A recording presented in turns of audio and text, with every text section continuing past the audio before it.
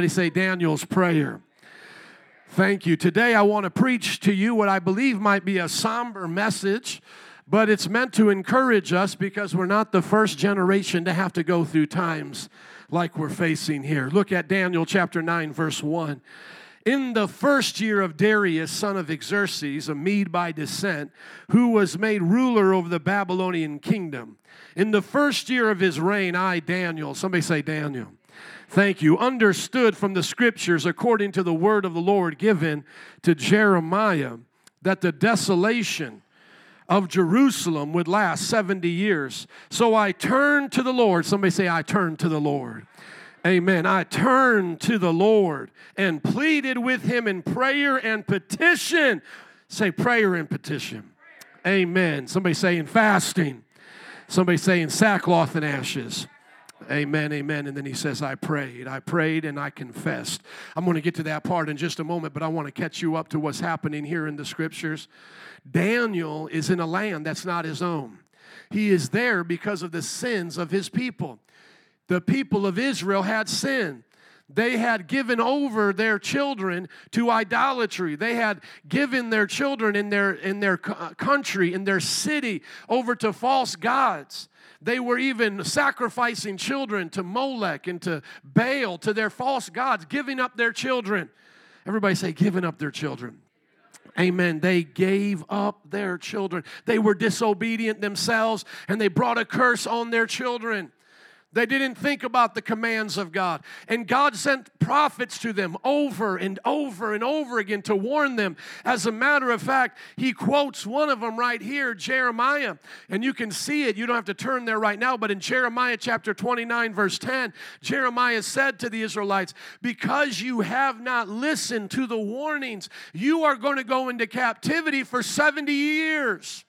And for so often, the Israelites used to say to themselves, we'll never go into captivity. We're God's people. Don't you know the stories of Egypt? Don't you know how God took us out? Look what God did to Pharaoh. He drowned him in the Red Sea. No nation can touch us. That's the kind of pride that they had. They felt they were invincible and that there could be no enemy to take them down. Haven't you heard the story versus David versus Goliath? And so they thought they could do whatever they wanted to do. And yet Jeremiah was warning them even years before, saying, listen, you are getting to the point where God will judge you. You're getting to the point where God will actually remove his presence from that special place called the temple, that place where God had showed up with Solomon, King Solomon, and the glory came down so heavy that the priests could not even minister. Jeremiah says God's going to get to the point where he's going to even remove that presence from the temple and allow it to be destroyed. And the people laughed at Jeremiah. They did not believe him. They actually threw him into a cistern, threw him into an old well, threw him into a pit and said, Jeremiah, we don't want to listen to you. We don't want to pay attention to you. We are Israelites. We're special. God will not let this happen to us. As a matter of fact, there was other prophets that came up at the same time of Jeremiah, and they said, don't listen to Jeremiah. He's not really a prophet. We're real prophets. And here's what God has told us. God has told us peace and safety. We're going to live long and prosper. We're going to have a great life. As a matter of fact, it's going to keep getting better and better. Don't listen to Jeremiah. Jeremiah's lost his mind. And then the armies began to come against Israel. And they still believed those false prophets until it was too late, where their city got sieged. And what that meant back then is you couldn't go out of the city walls. You couldn't go to the farmland. You couldn't go to the places where you were normally getting your food to bring it into the city. And it got so bad for the Israelites that mothers began to cannibalize their children. And as a matter of fact, it says that one time the king was walking around looking at the despair, and he was asked to be a judge in a situation. And the situation was between two moms. They both agreed, we'll eat each other's children. One day we'll eat mine, and the next day we'll eat yours. And the woman said to the king, we have eaten mine, now she has hid hers. That is how bad it got for them. They then took their children, the very children that they thought they were diversifying, the very children they thought they were protecting by murdering their younger siblings, by giving the infants to Baal. They thought they were protecting their older children. Those teenagers were then kidnapped, taken as captives, and brought to a foreign nation. That's where Daniel is. Daniel's in Babylon now. And you know his friends by their Babylonian names. Shadrach, Meshach, and Abednego. Those aren't even their names that they were given by their Hebrew parents. That's the names their slave masters gave them. Changed their names, changed their identity. And so some of you have flippantly gone through the story of Daniel in the lion's den, but I wanted to wake you up a little bit. That's why they were there to begin with. Their parents had been conquered. They had seen their own neighborhood go the way of cannibalism. And now they are slaves, oppressed in an oppressed nation. And yet God is still faithful to them. God is being kind and gracious to these teenagers who are becoming adults in this foreign land. And they're becoming more righteous than their parents, because now they're learning the lessons that their parents didn't listen to. They're going back to Jeremiah, where their parents threw Jeremiah in a pit, didn't pay attention to Jeremiah. Now Daniel, as a young man, is reading what old Pastor Jeremiah had to say, what the prophet was speaking back then.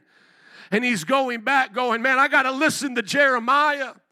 Jeremiah knew that this was coming, and we're here now. And what he discovers is some bad news and there's some good news. The bad news is they're going to be there for a while. Not just a year, not just 2 years, not just 3, not just 10, 20, 30, 40. They're going to be there for 70 years, pretty much the lifespan of the children. In other words, a generation is going to pay the penalty. Because for a generation, the Israelites, we're not listening to the Lord and we're not giving their best to God. God is now going to repay them with judgment. But the good news is it will not go on forever. There will be an end to it. And so Jeremiah says at the end of 70 years, God is going to bring them back. And so I'm not going to go into the full story of the restoration. You can read that in Ezra and Nehemiah about how God restores the temple and brings back the Israelites. But what we have to do is understand this right here. We are not the first generation to find ourselves in a situation that we didn't even ask for. Were you here, most of you, when they took prayer out of schools?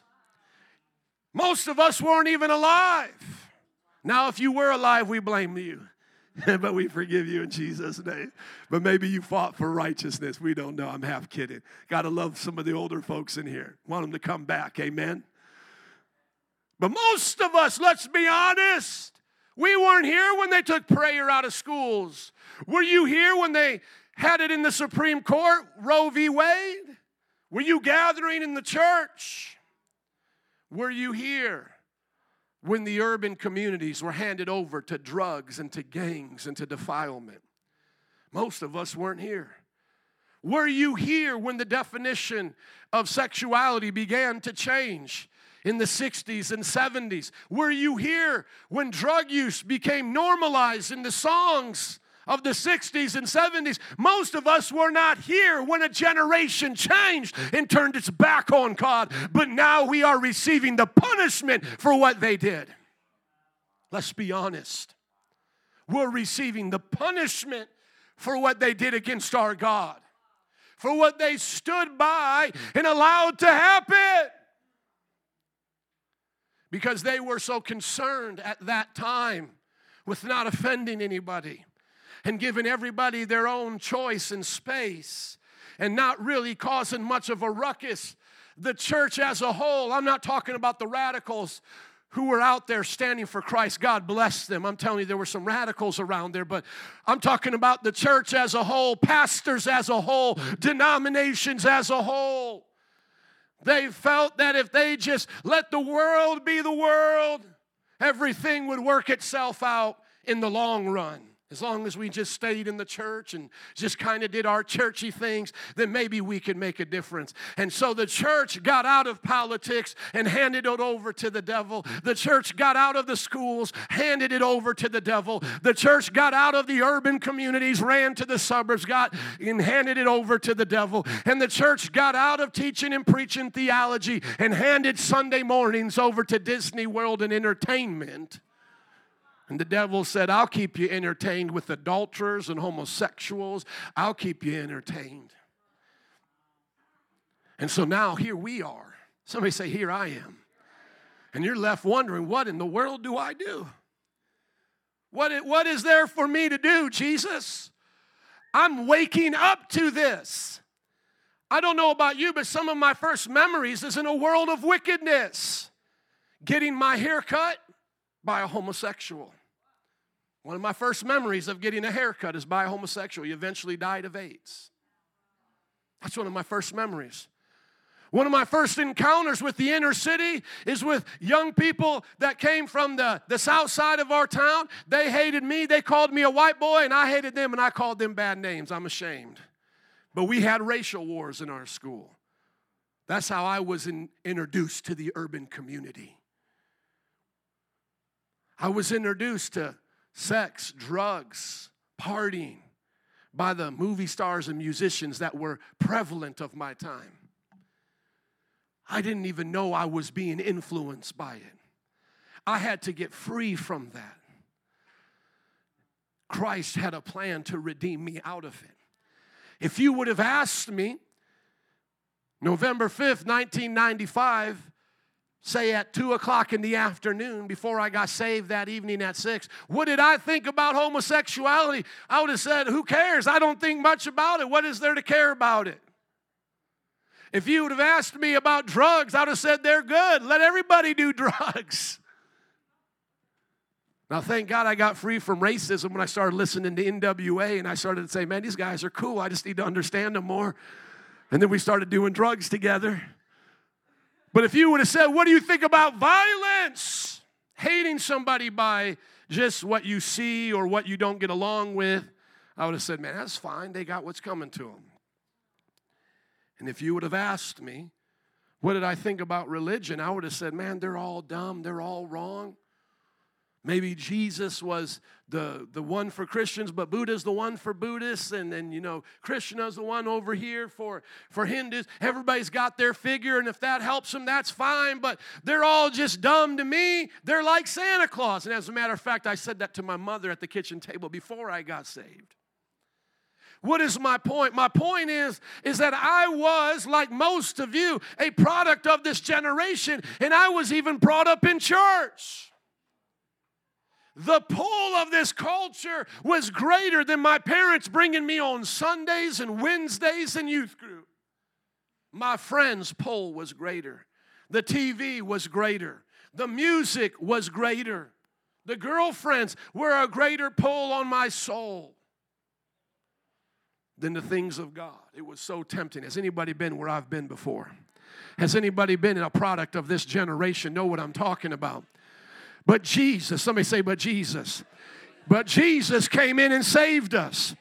And now He took us from where we used to be to where He is. And He picked us up out the miry clay, set us on solid ground. Amen.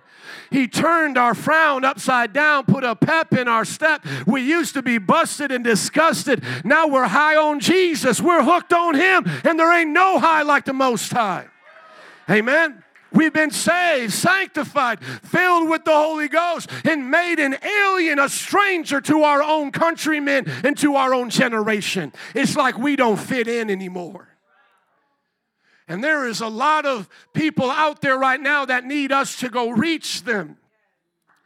But the question is, what do we do now with the overwhelming, the incomprehensible, and what seems like the unachievable weight of sin coming against us? How do we come against this now? what do we do with this? It's unimaginable how deep it goes and how twisted it is. And it almost seems like it's impossible to conquer this. Somebody say, we got to pray. We've got to pray. We have got to pray. We have got to turn our faces towards God and realize that we're not the first generation that has found itself in a situation like this. And that God is able to do something great even while we're in Babylon. Even while we are in the midst of those who hate our God. Even while we're in the midst of those who are treacherous against our God and who are living sinful lives, we can make a difference. We can change the world. We can be like Daniel. But we need to pray. And the kind of prayers that we need to pray need to come from a heart of brokenness and honesty. Because we cannot do this religiously. We cannot do this passively.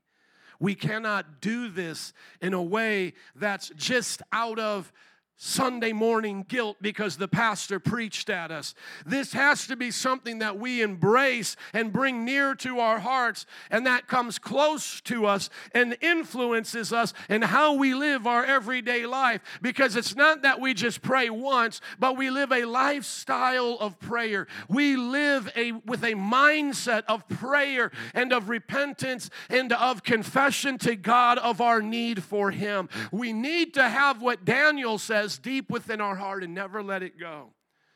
And as we pray and as we seek God, we know that He doesn't change, but we need to change because we have been a part of the problem even ourselves, because we cannot point it all just to them, to our parents and to previous generations. Even we have been a part of this system. Even we have been a part of the problem. And so we cannot just pray prayers of repentance for past generations. We also need to pray the all-inclusive repentive prayers of we, me, myself, and I, together with this culture have sinned. And we need God's mercy. We need God's kindness. Amen? To see what God alone can do. When I look at those in this culture and how deeply hurting they are, before I read the prayer, I want to ask you something. Are you grieved by it? Are you hurt by it? I was just reading on because I'm going to be finishing my book on suicide, and I was just shocked and grieved by a story of a show that was once, I believe, on MTV. And 3 of the cast members have already committed suicide. Very attractive, model-looking young adults. 3 out of this show have already committed suicide. Just grieved me. It just hit me so hard. Like, suicide is such an epidemic in our young people. I just can't, in my heart, read something like that and not be touched by it. It's so grieving when I think about this generation having all the food they could ever eat. They're having all of the medicine and the ability to live a healthy life that any generation, that no other generation has ever had or could hope for. They have more technology. They have more togetherness in a sense, like more things to do. Like they're just not alone on a farm. They can be together on the phone. They can be together in person. They have more money. A lot of these people were doing well with their money as young adults from their modeling and their reality shows. And yet they're committing suicide at rates that are increasing and increasing. And then at that same moment that I'm feeling grieved about this, I'm grieved about what's going on in our culture as it comes down to violence. About how Chicago right now, in one community on the south side, is the most violent community in the United States of America. I mean, how do we hear that on the news and just go right past that? They say now we have set new records of murder in this community and in this city. It's double, triple than it is even in places like Minneapolis and in other cities that have had devastating things happen this year. And yet we are going on as if business as usual. We have gotten to the point in the church where we consider it normal. Yeah, that's what happens over there. Or we become classist and we say, well, that's what those people do. That's what those people do. Those people in those neighborhoods, that's what they do. That's not my people in my neighborhood. And the church has become so numb to it that they think just maybe once a year popping out there and doing some grocery drive or something is enough. Have we really given our all for those communities? Have we considered them our communities? Have we given our best to them, not just our leftovers? I'm grieved by what's happening in Chicago. And then at that same moment, I mean, you're like me, right? You're flipping through the news feeds. At that same moment, within a day or two, I'm hit with the next statistic that now another movie star is becoming transgender. And transgenderism is becoming more popular, and that its acceptance is going higher. And I'm just sitting back going, what has happened to our generation? That instead of fixing the mind, which is broken, see, let me just be very honest with you about transgenderism. Some people treat us as Christians as we're Oompa Loompas, but we're not. We're actually smarter than them. And I'll help you prove it. When you talk to those who support transgenderism, you ask them, where is the problem? And they'll always say that the person's brain doesn't match their body. That's the entire foundation of transgenderism. So what they're going to do is change the body to match the mind. But let me ask you something. Do you take things that are broken and fix them, or do you take things that are working and break them? What do you do to fix problems?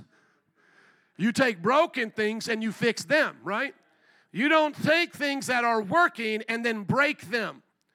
So you have in transgenderism this insanity. The mind is broken. Both Christian and non-Christian agree in this issue. It's the mind that is broken. It is the mind that needs some type of healing to it. But their solution is to go for this example. She's the woman actor from Juno. In this example, it's to take the woman's well-working breasts meant to nurture children and cut them off. It's in the solution to take out her ovaries and her woman parts that work well to bear forth children, to literally sew up her womb and to put on plastic parts to imitate the male body part. And then to pump her full of hormones that are not natural to her body at that level. All for what? To fix the mind? I got a solution. Fix the mind to fix the mind. How about that? Fix the mind to fix the mind.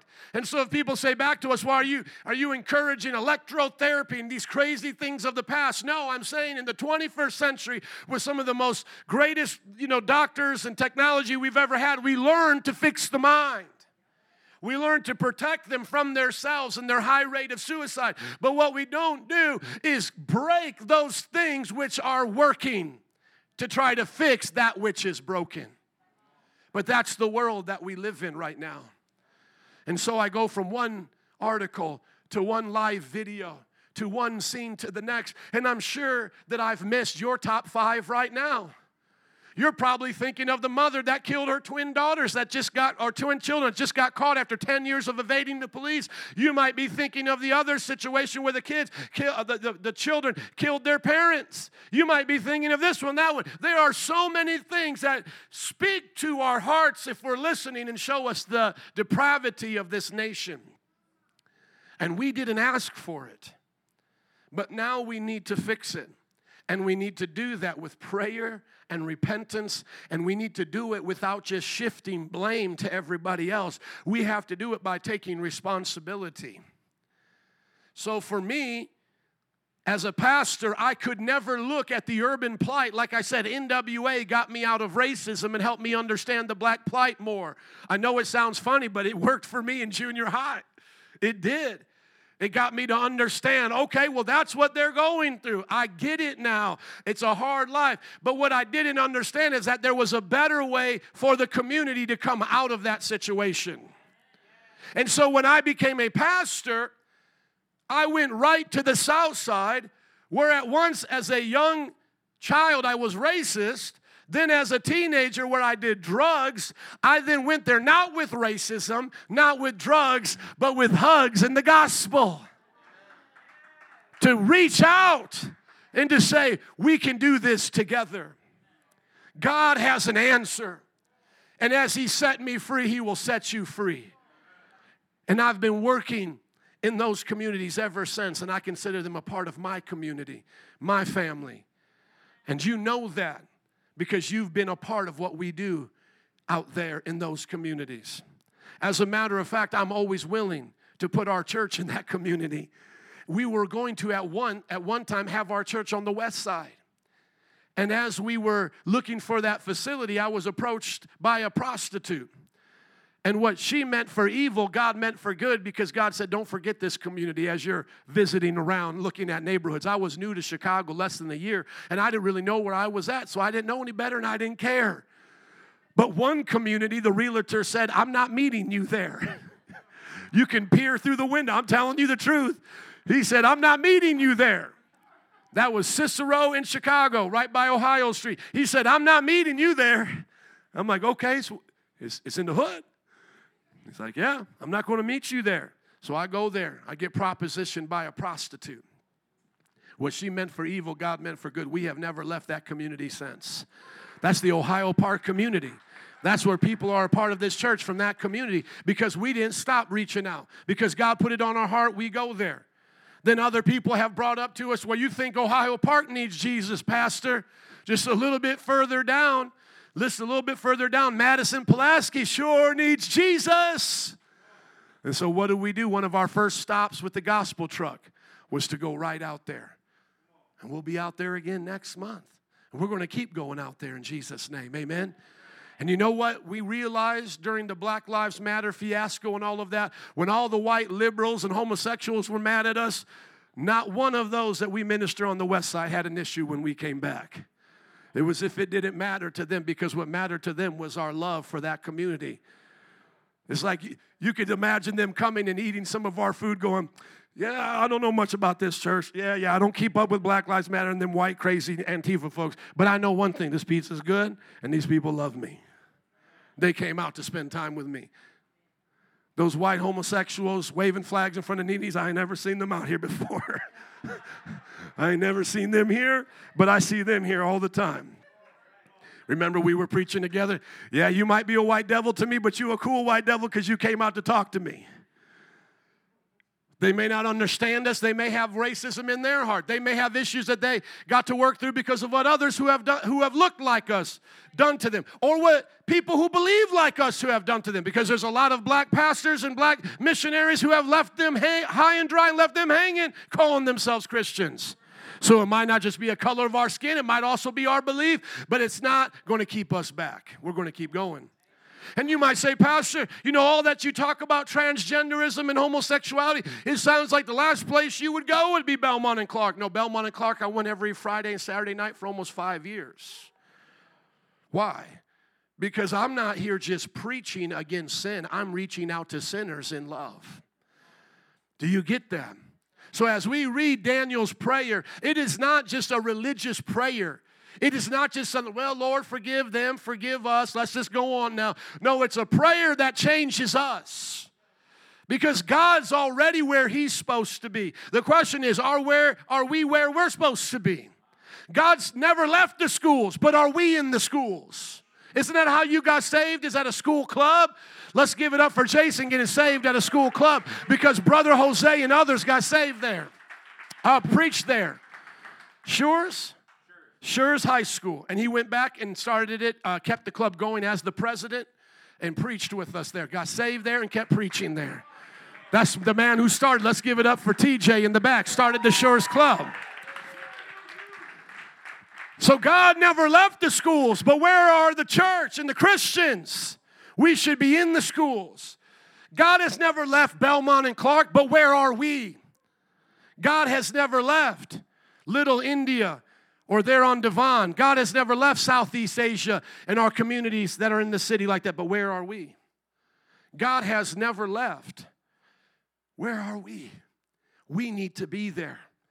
And what is unique about this, and I believe some of you who are prophetic would like to know this, but go and put it up just so they can see it. Go to our sermons, go to various as the topic, and I want you to see that before this ever happened with BLM or COVID, God gave me a message about how to be Daniels in a wicked generation.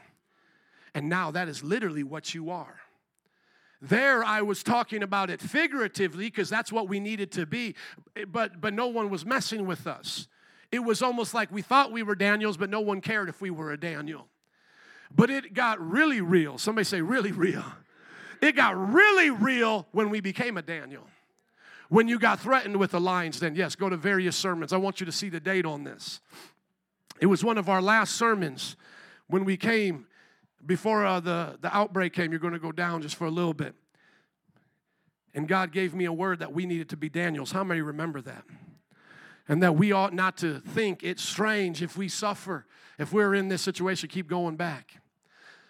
And I want you, some of you, to go back and listen to it. Keep going. One more. Go back here. It should be on this 4th page. Going to the archives. There we go. Now go back a little bit more. Keep going down. Keep going down. It's going to be one before that. There, yeah, keep going down then. It's going to be next page, 5. Watch this. Yeah, it's right at the beginning of these sermon series I did. Look right there. Living lawless in lawless times. January 12, 2020. January 12, 2020. Now go ahead and click on it so they can see it. I want some of you to be encouraged. God has this under control. He spoke to Jeremiah and said, it's going to last about 70 years. We are not the first righteous people to live in evil days. May God strengthen our hearts to give us wisdom on how to live lawful in lawless times. That was right at the beginning of the year. God spoke to me. Now, I'm not trying to be Jeremiah to you today because I don't know how Jeremiah got his words, and I know that they were inspired scripture, but I can say as much as it is for me to be prophetic, that's about as much as I get right there. I may not be on the level of Jeremiah, but that's something coming to you right here. Are you guys listening to me? It may not be inspired scripture. I understand that. But I am telling you, this is something to take heed of. And those who rolled out during that time missed this because it wasn't a surprise about what was coming. Look at the scripture, 2 Peter 3:17 through 18. I let in with this before I even talked about Daniel. I said, dear friends, since we have been forewarned, be on guard so that you may not be carried away by the air of lawlessness and fall from your secure position. Don't fall away during this time. That's in January 12th. That's after we give our end of the year review and we go to preaching for what's coming up in the new year. But grow in the grace and knowledge of our Lord Jesus Christ. You better keep growing because you can fall from your position. You can fall from what God has for you as a calling. And we have to be ready because I sense in my heart that it's not over yet. If there is a revival to come to bring a reprieve before it gets worse and never stops, I think it will still get worse now until that reprieve. So in other words, let me give you my outline how I believe this is going to go down. I believe it's going to get worse before it gets better. And then after it's going to get better, probably the rapture. And then it's going to get worse and never get better until Jesus comes back. That's somewhat of what I believe. If you don't believe that, that's okay. But my point is this. I still believe in revival. I still believe in national repentance. I still believe in things changing. I don't think the rapture is coming next. I believe revival is coming next. That's what I'm trying to say. But my point is to get to revival, to get to national repentance, to get to the point where we are filling up stadiums, it's going to get not just a little worse in my opinion, but a lot worse. I think it's going to get a lot worse, and we have to be ready to be where Daniel was at. Because Daniel saw all of this and had to prepare himself for 70 years before the temple got rebuilt, before he saw those things get restored. I don't think it's going to be 70 years of waiting, but I'm telling you, we better be ready to endure whatever lies before us. Because those who have a weak faith will get discouraged quickly if they think it doesn't go away as some preacher told them it's supposed to go away. If I'm wrong on anything about how long to suffer for, then at least we can rejoice together while we're having a picnic in revival and say, praise God, you were wrong, Pastor. Revival came sooner. Amen. But if I'm right and you thought it was going to be over sooner, then you might quit. And that's the worst thing to have to do right now. Don't quit before the breakthrough. Because I believe God is raising up a generation of world changers and history makers and roof breakers. Amen? Come on, Brother Tony. You've been here for a while. I believe God told us for 100,000. And it might come like the underground church of China. It might go like that before it gets better. But I know God's going to keep His word. Amen? I know God's going to keep His word. Let's go to the prayer. How many are ready to pray? Amen. Let's pray. Daniel chapter 9. This is a long prayer, and I believe that we need to listen to it all in its entirety. So let me read it, please, uninterrupted. You can shout amen if it gets good. You can say, oh, me, if you need to repent, or oh, mine. But I want us to hear it in its entirety. Here's Daniel's prayer. Lord, the great and awesome God, who keeps His covenant of love with those who love Him and keep His commandments, we have sinned and done wrong. We have been wicked and have rebelled.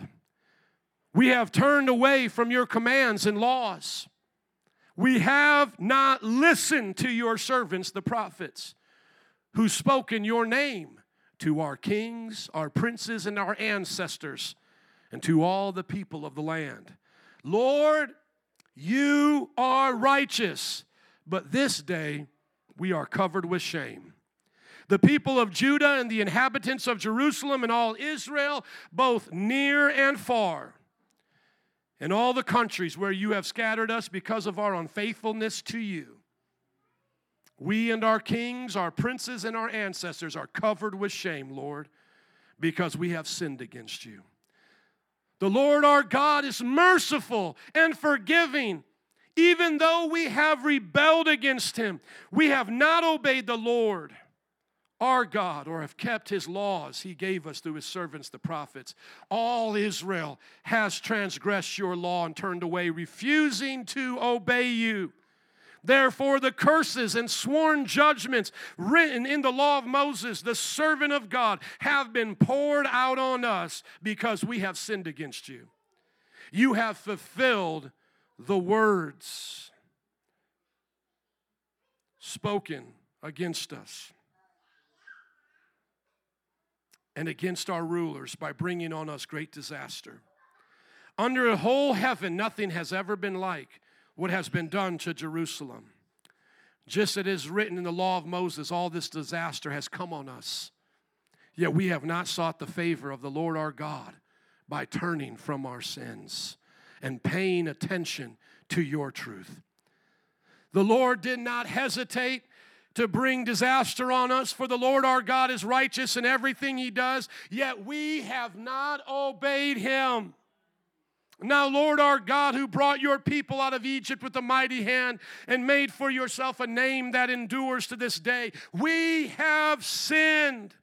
We have done wrong.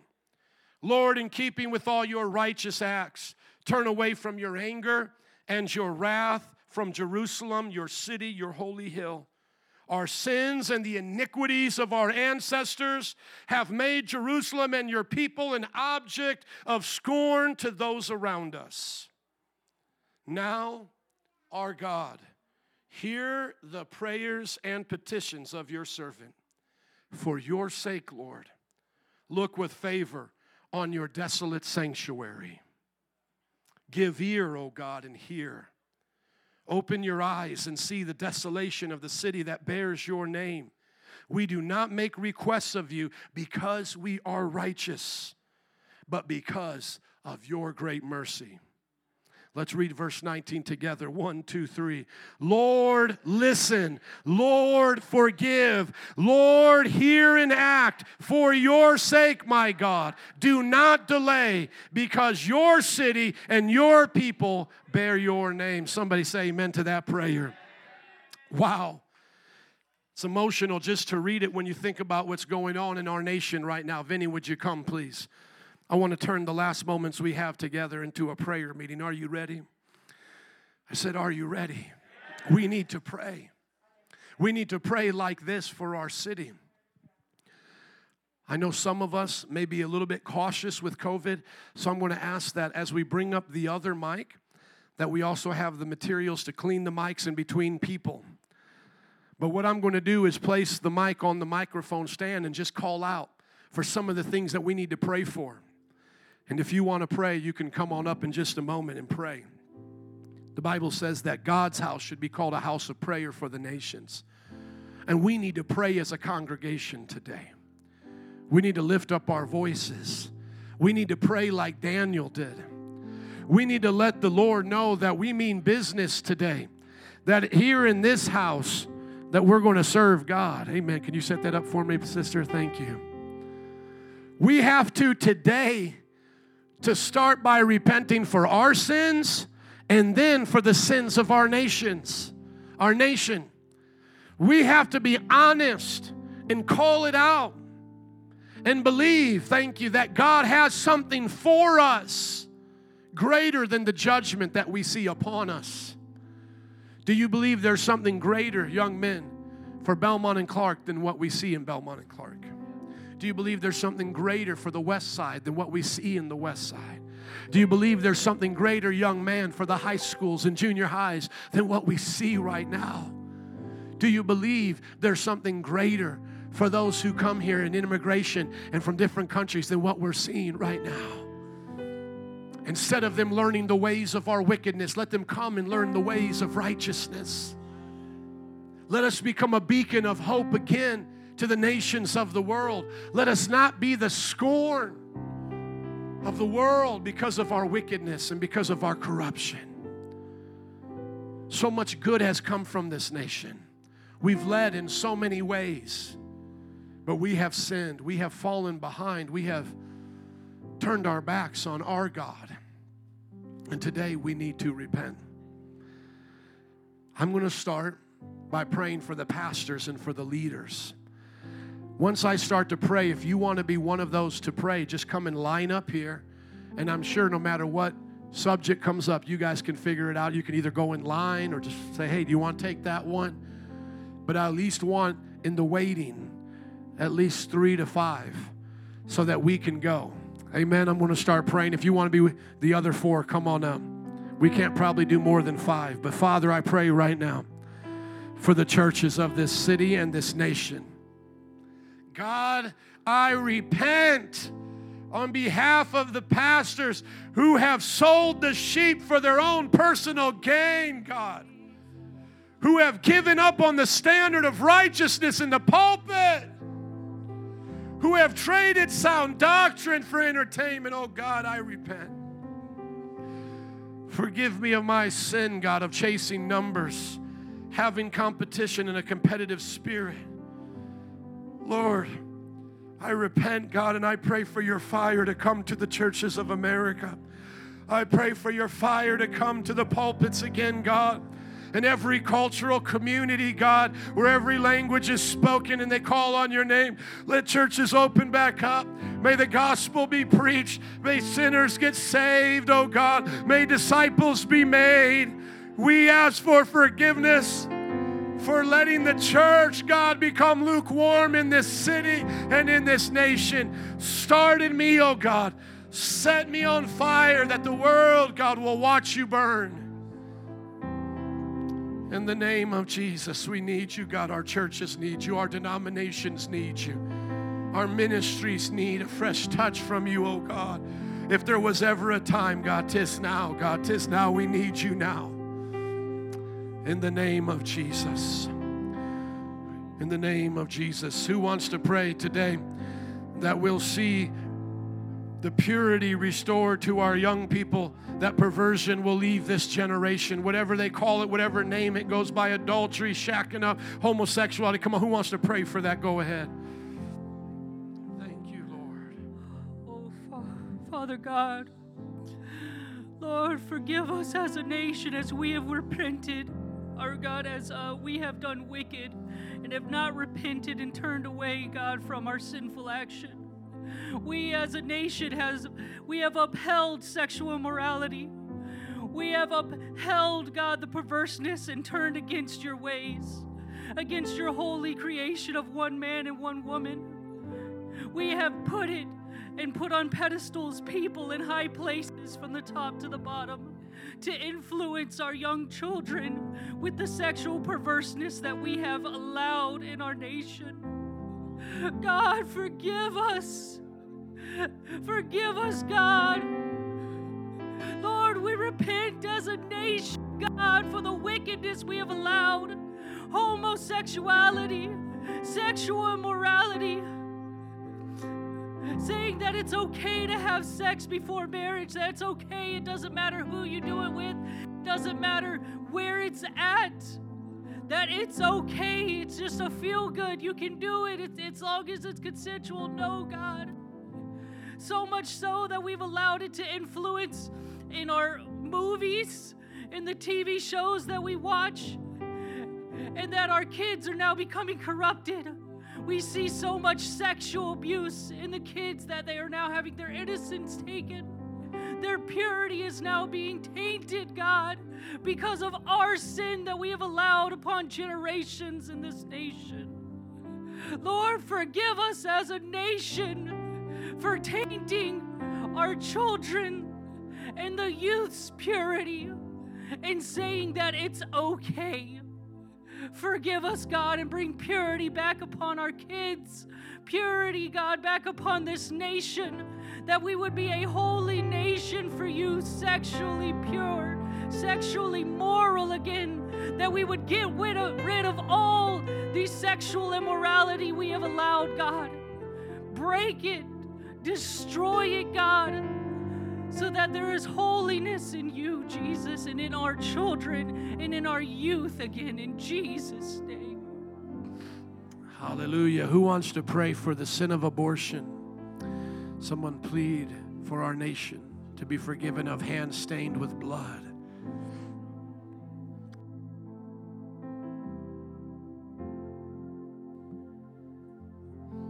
Lord, we repent for all the children that have been given to slaughter, Lord. Lord, we just pray for all the mothers that are having these thoughts in their minds, for all the wicked things that the devil has placed in their neighborhoods, has placed in their minds, has placed in their eyes, God, in their ears. Lord God, we know that your voice is louder and stronger, Father. We know that when we pray, these prayers don't just go anywhere, but that you're listening. And then when we intercede for them, God, there is something that stops them, God. And so we intercede right now for every mother. We intercede for everyone that might have this in mind right now. We intercede, Father, that their minds will be protected, that their hearts will be protected, Father, that you would snatch them away from the schemes of the enemy, Lord.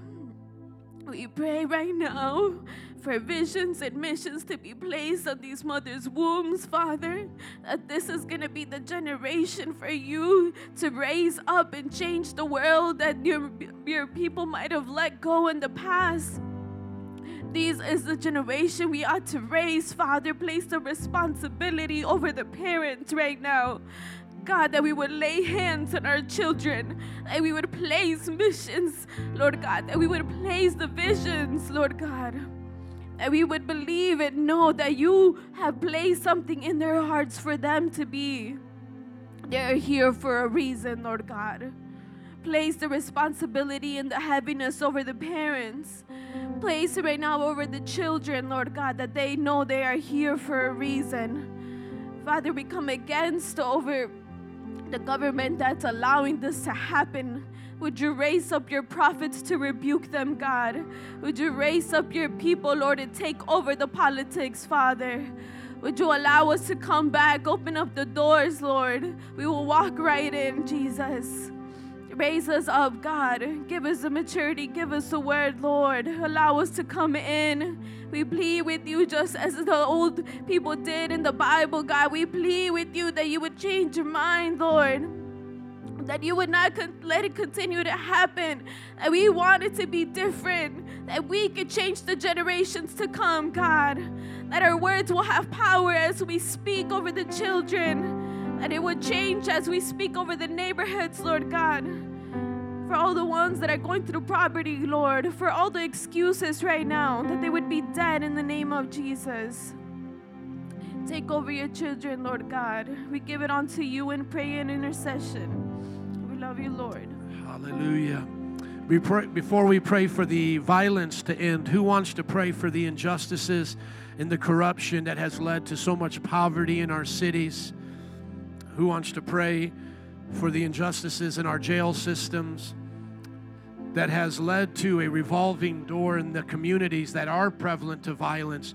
Who wants to pray and ask God to forgive us of injustice and lack of care and compassion for the South Side, the West Side, and communities like this? Father God, I just pray that you would break our hearts, Lord God. God, just because it's not us doesn't mean it doesn't matter to you, or that it doesn't matter, Lord God, to our lives and what's going on in the cities that we live in. God, I pray that you would break off complacency, Lord, because a lot of the issues that we're seeing, Lord God, are a result of a careless church. So God, I pray for every single person in this room, God, Lord, would you instill a heart of care for our city of Chicago? This is our city. We are called to steward this city and the neighborhoods and the hurting communities and the injustices. God, forgive a church that has stood by and watched these things happen and have not done anything, Lord. Even some in this room not caring at all. God, forgive us and help us, Lord. Some of us don't even know that we don't care. Lord, help us to understand, Lord, that these things matter. They matter to you, Lord. Break our hearts in the name of Jesus. Bring us to a place of tears, God. The mothers that watch their children getting killed and shot on the streets are crying. Lord, I pray that the church would cry with them. Oh, that the church would stop standing by and looking cute and worship, not doing anything for the communities.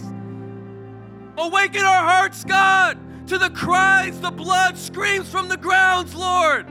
When will it get the church's attention? When will it get your attention? When will you move? Wake up the church, Lord God. Lord, we know that the church is the answer to the injustices, God, to the corruption. It's a church that is empowered by the Holy Spirit, that is shining the light of God in these areas, God. That will bring transformation. That will bring revival. That will bring an end to the injustice, God. When the gangbangers get saved, when the drug dealers get saved, then we won't have to worry about people going to jail or selling drugs or shooting each other, Lord. Lord, break our hearts. And through a church, Lord God, that cares about the widows, the orphans, God, the injustices that are happening, please, Lord, through us, God, would you bring revival in Jesus' name. Come on. Because of time, we're just going to have one more pray for the schools, the young people, our children. Would somebody just pray that they would not be given over to the attacks of Satan, that we would be protected, that our young people would be radical for Jesus. Heavenly Father, thank you for the ability to speak to you. I pray for the confusion of the youth of today, coming up in a world where there are lies left and right, and the truth is in front of us in a book, in your word.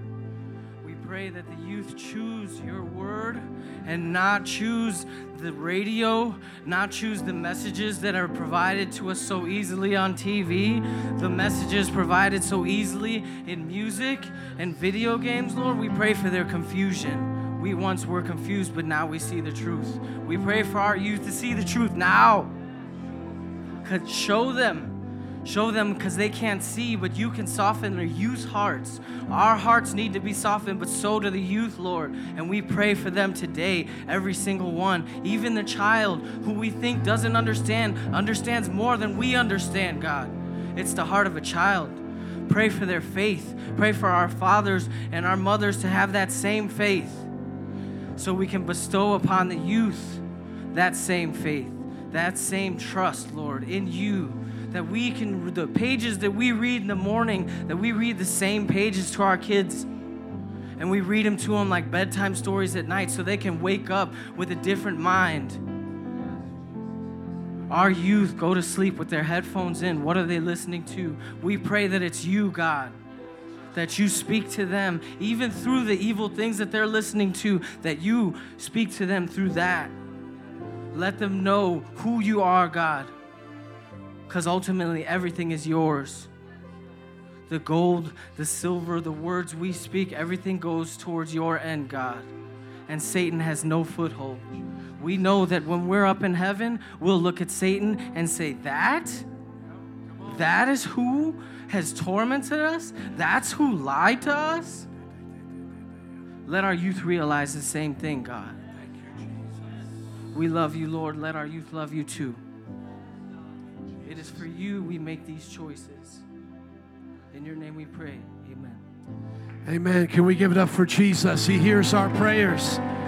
We honor you, Lord, in this house today. Thank you, sister.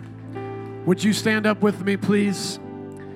The good thing about prayers, if you didn't get a chance to pray at church, you can pray at home. Amen. You can pray on your way out today.